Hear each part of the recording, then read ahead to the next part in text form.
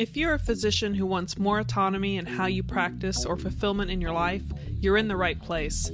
This is the Change Physician podcast, where our guests reveal how you can learn the mindsets, skills, and strategies to create the life you want without selling out your morals or values. But before we begin, I want to remind you of the free book giveaways, guides, and other physician resources available to you at thechangephysician.com. This is the Change Physician, episode 229. Welcome back to the Change Physician. The Change Physician. Change Physician. I am Melissa Katie, I was about to say something else. I'm Melissa Katie, the Challenge Doctor, and I'm here with my co-host, Dr. Kevin Caccaro, bringing you an episode that is considered a deep dive on one of our recent episodes with Dr. Tait. This one in particular, if you want to go back, it's regarding the state of the economy. And let's see exactly which episode was that, Kevin? 228 or 227? Looks like 227. 227. So just a couple weeks ago. Yeah. And we just wanted to just dive into some of the topics that were brought up and give our take on it. And do you want to start off from the beginning? Maybe some thoughts, Kevin? Yeah. So I'm just going to kind of like deep dives. Like, why do we even do deep dives? And I think one of the advantages for me is when we have a discussion, it helps me sort of solidify what it is that we covered in the episode. And with Eric, I think they're really important to do because I really enjoy having Eric on, and he's thinking on a whole different level here. And this was, you got to think, so contextually, folks, if we're in 2020, 22, if you were somewhere watching this a year from now, and who knows what the year is going to look like, we have inflation. We just had the midterms, and I think that was actually pre-midterms. And there's a lot of uncertainty in the economy. So we got Eric back on. Eric he's a physician, and then he's got his MBA in entrepreneurship from Baylor, one of the Texas schools.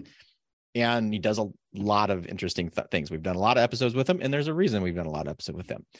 So this particular one, we're like, well, we know the economy's on people's mind. Let's bring Eric on. And Eric,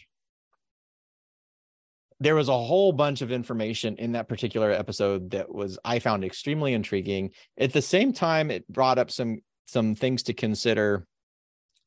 There was some reactions that I was getting to it, and we've talked a lot about beliefs and limiting beliefs, as well as being aware of feelings that you get. And I definitely have money beliefs. I have some beliefs around money and fairness and things like that.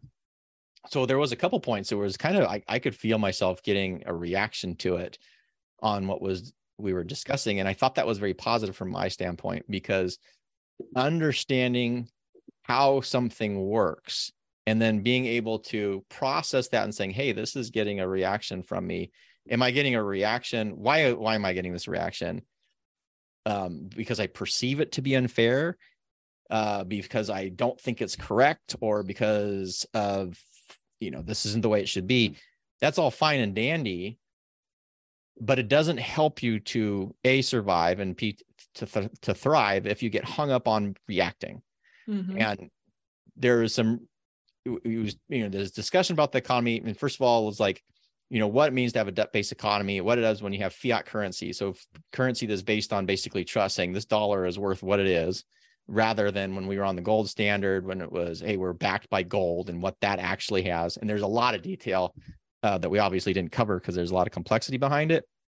But the fact about how, in Eric's opinion, as a more of a libertarian kind of viewpoint, mm-hmm. of how the system is sort of rigged against the individual, and this idea of requiring that we need, because we're publishing, we create money from nothing, that we need to have a 2% at least inflation rate in order to maintain the state of an economy that is built predominantly by the financial system rather than everybody else.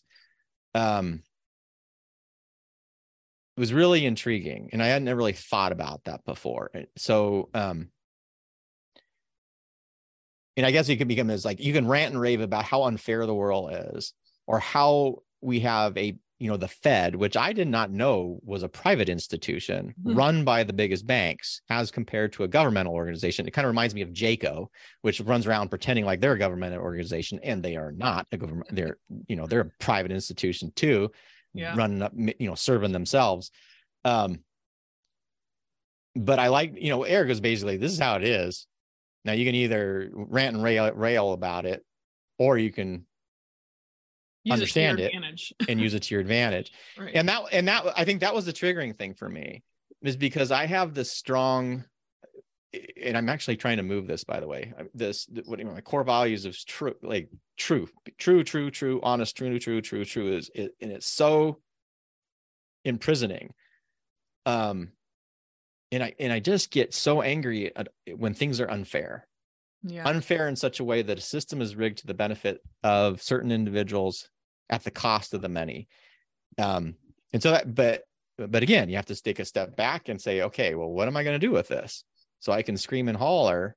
And the only people who ultimately that's going to hurt, the likelihood of it doing anything, because I'm not a politician, I don't have any desire to run in politics, I don't have a strong coalition. So ultimately who that's going to hurt is me and my family, by saying, well, I'm not going to play this game because I think it's unfair. So that was a big takeaway for me. And it was kind of a difficult one to kind of process, is to recognize that, our financial way, the way our country is set up is not set up for the benefit of everybody. And then there's going to be people argument, well, we have this great economy, or we've had this great economy. Is that better? I don't know. There's a lot of ifs in there. So. Yeah. I had to look up one of the first things he tackled and said. Of course, I was completely, I might just pull this up here, ignorant about, to be honest, was these different schools of thought. Let's see here. Austrian versus Keynesian. Yeah, it's really hard word to pronounce. Yeah.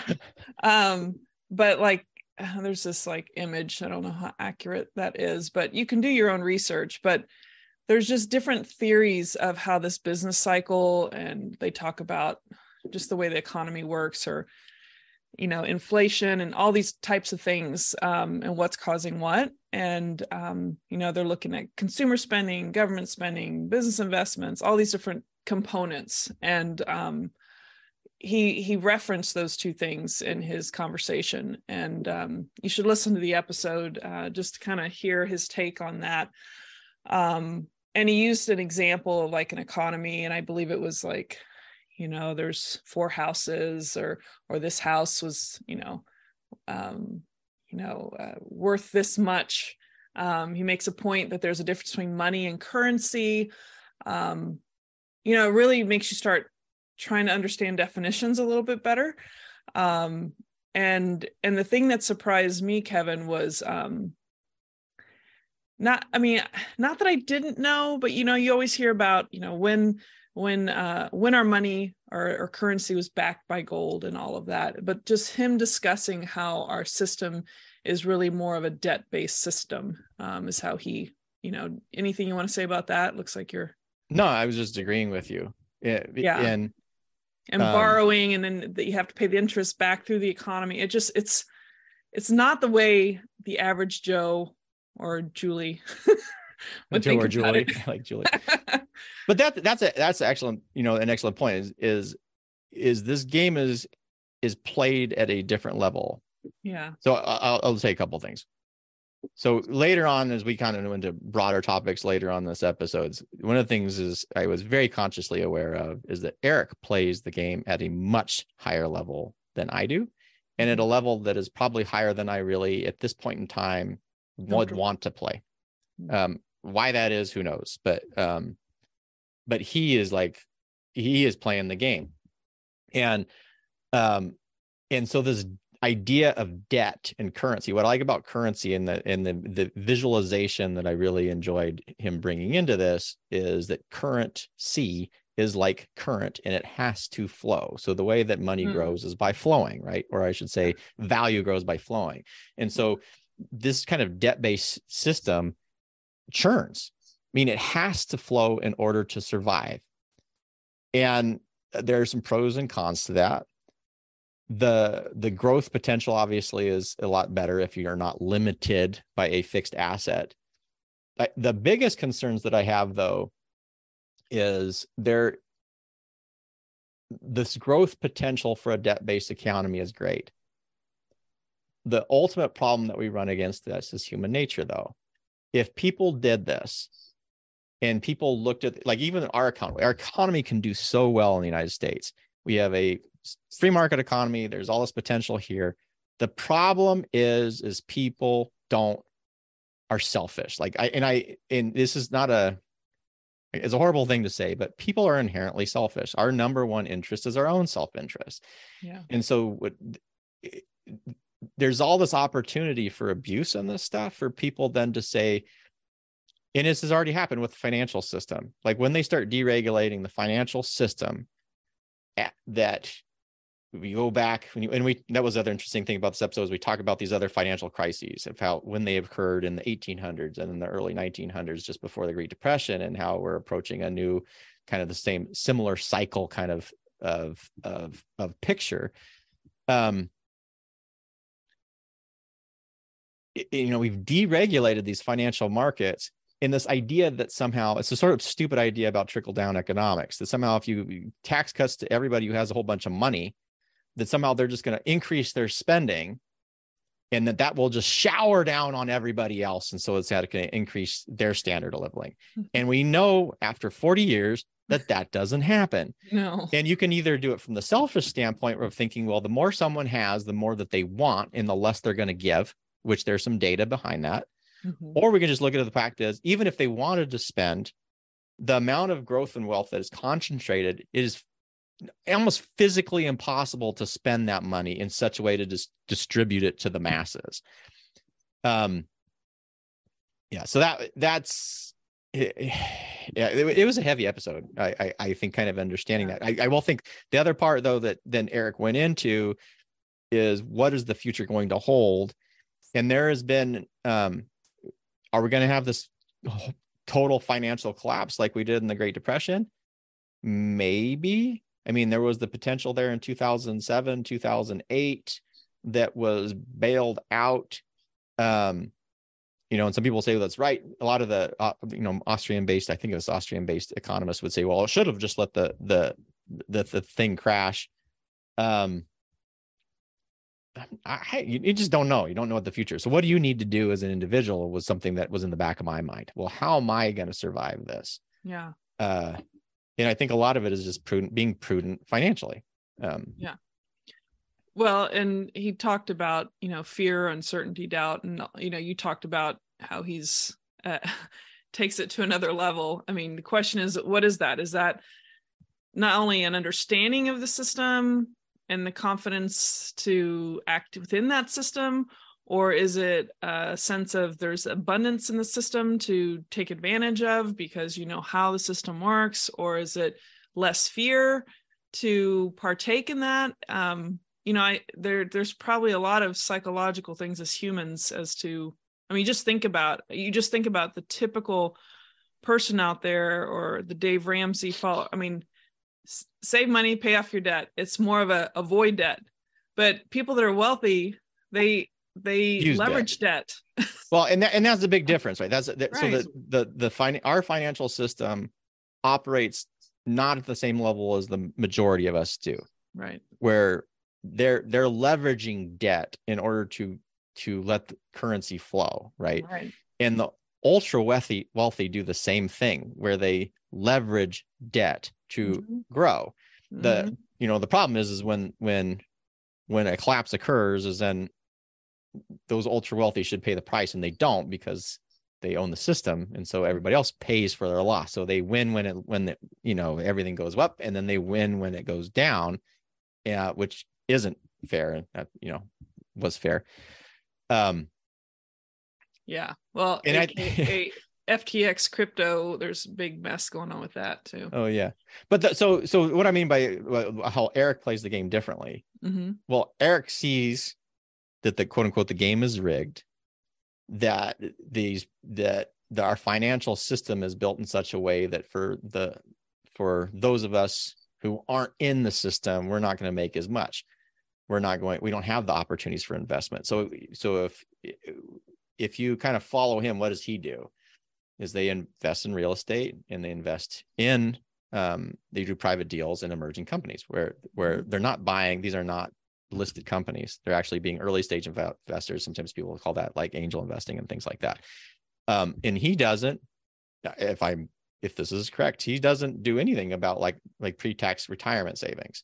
And that's why I'm saying he plays a different level. Is if to understand this well enough to say, I am not going to take a known tax break with this and invest in the public markets, who I believe, I'm not saying I believe, saying if potentially it may be this, if I was like someone like Eric, that I see is this game is being rigged with sort of a fixed upside and a lot of downside. So I'm going to take my money and I'm going to invest it in these private deals, right? That's called, for me, is playing at a different level, because you have to understand what that means to invest into these these real estate deals, and then being able to identify early stage companies that have huge growth potential, and then be able to invest in those effectively. For those of us who don't potentially have those skills and or may not be interested in learning those skills at this point in time, like I would still argue that unless you're retiring tomorrow, it still makes sense to take that tax advantage up front.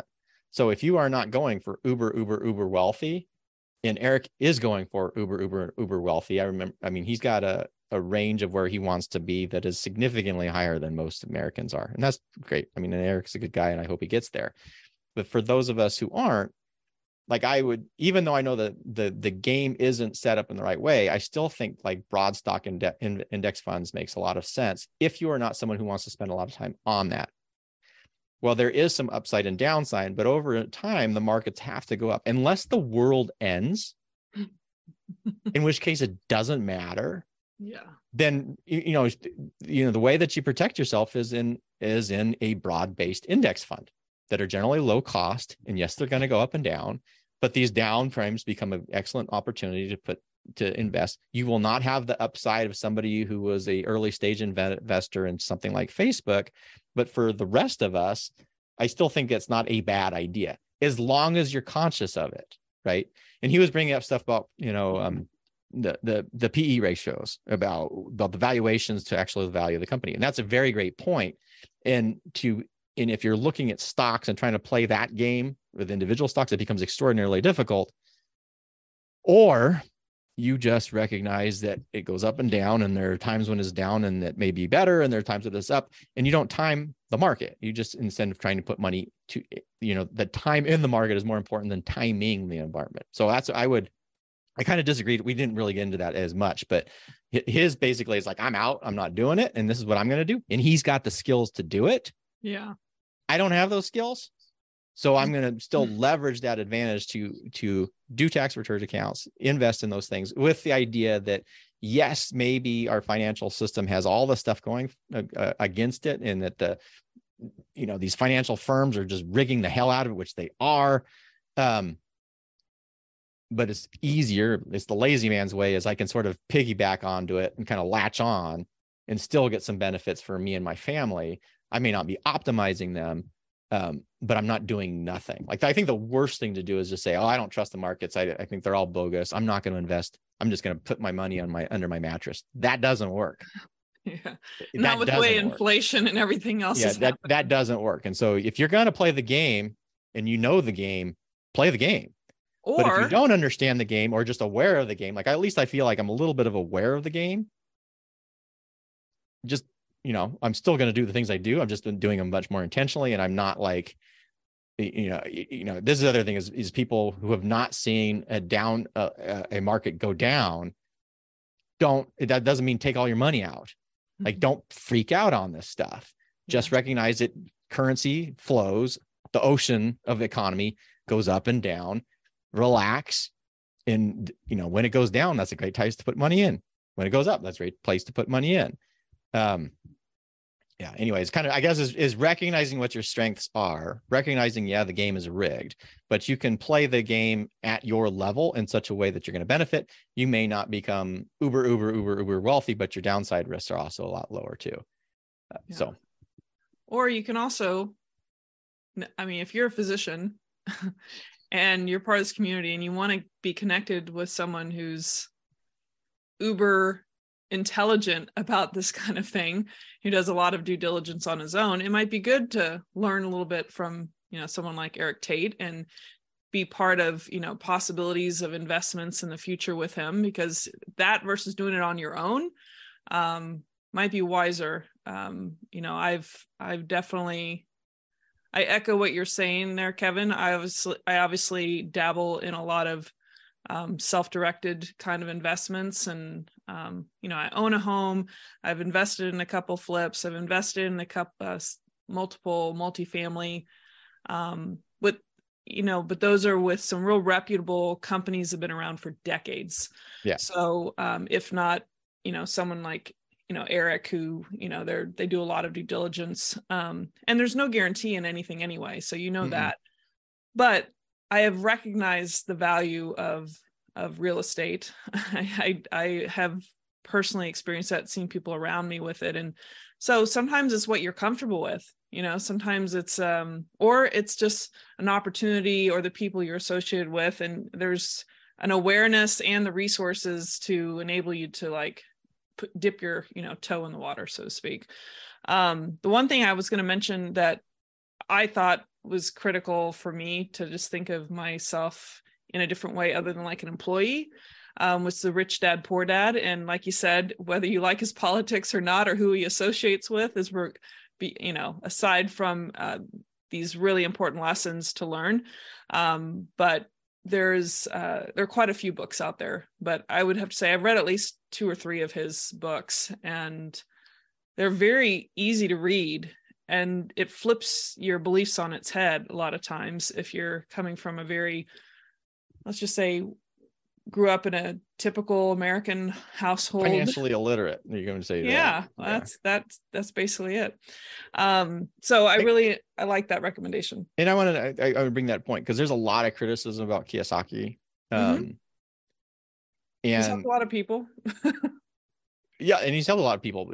But I think it really comes down to is what he's done with his books, because I have 2 of them as well, and it was the same. You read them and they're really easy to read, and then what they do is there, you kind of look at things. There's the what, the whys, the hows, the what next is sort of like a learning framework to kind of visualize how you teach something. And the what's and the whys gives you the strategic principle and the reasoning behind why that strategy is super important. The how-to is the direct application of it. And what most of us want as novices is the how-to. How do I do this? But really, if you understand the what's and the whys, which is harder, but then you know how to apply the how-to. And what Kiyosaki has done very, very well, is like most great marketers, is he can communicate the what's and whys extraordinarily well. And so what I think people struggle with is because it doesn't spell out the how to do it exactly, right? And I think people get frustrated because they read something and they're like, I'm going to be, rich dad versus poor dad, or whatever. The cash flow quadrant was another really good one. And if it doesn't tell you exactly how to do it, and there's a whole bunch of reasons why. But if you understand, or at least become aware of the principles that are being discussed, again, you may not duplicate what they're doing, but it increases your level of awareness of what's potentially there, what the possibilities are. And then the more that you learn, the more you may find a how-to strategy. The how-to is where, if you have the how-to to do something systematically, that's like a multi-million-dollar business. But the how-tos, I should say, if you had a choice between knowing the what's and whys really, really well, the principles versus just the how-tos, I would go with the what's and whys all the time, because then you can design your own how-tos, versus if you have the how-tos, but you don't understand what or why those principles are in that, like why, someone just says, well, real estate is the way to do it. And then you don't understand the principles of real estate investment. And then you're like, oh, this is great. And then just start pouring money in there. How to? Well, how do you do this? You put money here, you put money here, put money here. And then 2008 happens. And then all of a sudden you were doing this and you don't realize, oh, wait a second, there's these strategies and principles behind there that I was not aware of. All I knew is these action. then you can lose everything, and then regaining it becomes almost impossible because you still don't know the strategies behind it. And I'm just picking on real estate because you mentioned real estate, but it could be anything. It'd be individual stock investment. Like when I first started looking at, I think it was after I was Rich Dad, but I was looking at like all these stock traders, and I think the stock traders make more money by selling their books on how to stock trade than actually selling stocks. And they're, patterns, and, look at this. And when it falls here, then you buy. There's a guy who made literally a multi-million-dollar business selling people software and books on this stuff. But it's the strategies that are most important things, the what's and whys, not the how-tos, although the how-tos is what everybody wants to buy. Yeah. Well, to reflect on a real estate term, foundation, like the financial foundation needs to be there in order for you to build whatever kind of house, so to speak, or your how-to, whatever you decide to do with that foundation. But I think you're probably, because I always think of the grid when I think of Kiyosaki. Mm-hmm. Oh yeah. And that grid is really, I remember reading that for the first time and just going, whoa. Yeah. It's not the way you thought about the work you did or how you could make a living or create wealth, I should say. Yeah. Super interesting.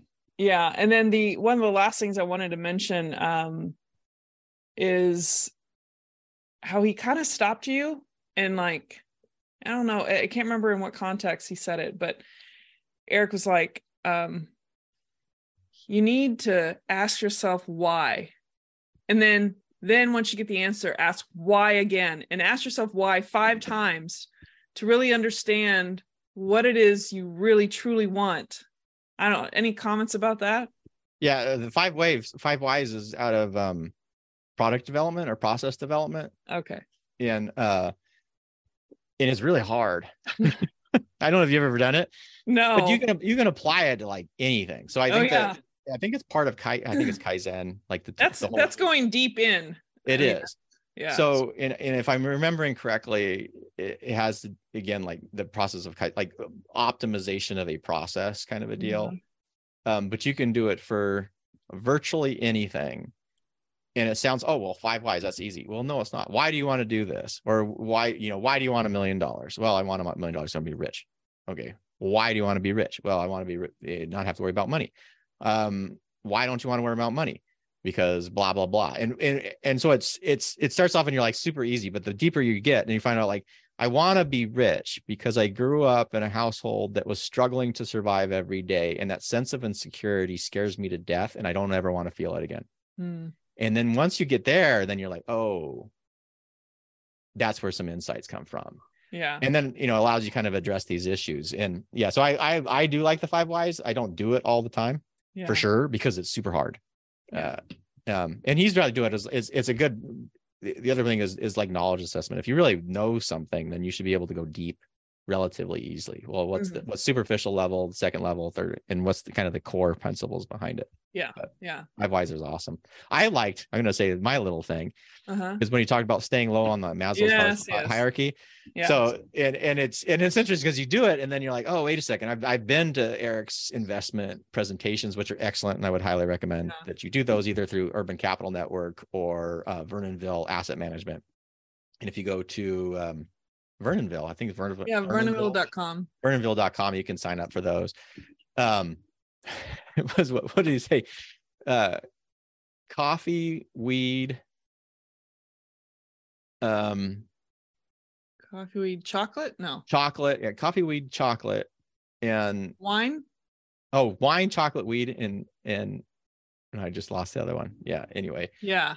And then the other part was and then the other part with going low on Maslow's hierarchy. So there was like he invests in commercial real estate and kind of not the high end hotels or whatever, but I can't remember what the last investment was. But everyone needs a place. Everyone needs a place to live. Everyone needs a place to this. And then the wine, the weed, the chocolate, and the coffee are the vices that people have that are going to pretty much be there no matter what is going on. And it's true, right? And it's like, wow, okay, right in front of you. I really enjoyed those, and it kind of it was fun, and it kind of okay, what's interesting there? Yeah, And it's not in another part. This is not like all the crazy stuff, like all this. It is much. There's a quote from Jeff Bezos about how all these companies, this is not the quote, obviously can't remember it, but the principles being is all these companies are trying to predict what the next future is going to be, like what's next. And one of the focuses on Amazon is what isn't going to change. So 10 years from now, we don't know what the technology is, what's going to be available. But he's like, pretty much guarantee people are going to want low prices, and they're going to want it fast and want it conveniently. And if you build your business on what doesn't change, then, if this goes to investments or really planning, what doesn't change, that is in many ways way more powerful than this idea of trying to anticipate or being able to, the future is going to have this. We are super, super bad at predicting the future. Yeah. But we're pretty good at, if you take the time to do it, to recognize, well, what don't you want to change? 10 years from now, you're probably going to want to be close to your family as long as you love your family. 10 years from now, you're probably going to want to eat food, so we may not all be in Google glasses or whatever, these crazy things. And some of them hit, but a lot of them don't. So focus on what doesn't change. Agreed. Yeah. Well, do you want to take us out with a little conclusion or a little conclusion here? I won't conclude. I'll just say, thank you all for joining us on this deep dive. No, that's one of our coming up guests. We're going to have a guest. Yeah, one of our returning guests. Our deep dive around Dr. Eric Tait. Obviously, this would be better if you've watched that episode, which was 227 on the state of the economy. As always, we would love to hear your feedback. So you can email me directly at drkevin@thechangedphysician.com. And until next time, stay well. Take care. Thank you for joining us today on the Change Physician podcast. If you've enjoyed this episode, please let us know by going to thechangedphysician.com. And while you're there, be sure to check out the free book giveaways, guides, and other physician resources available to you simply by joining the community at thechangedphysician.com.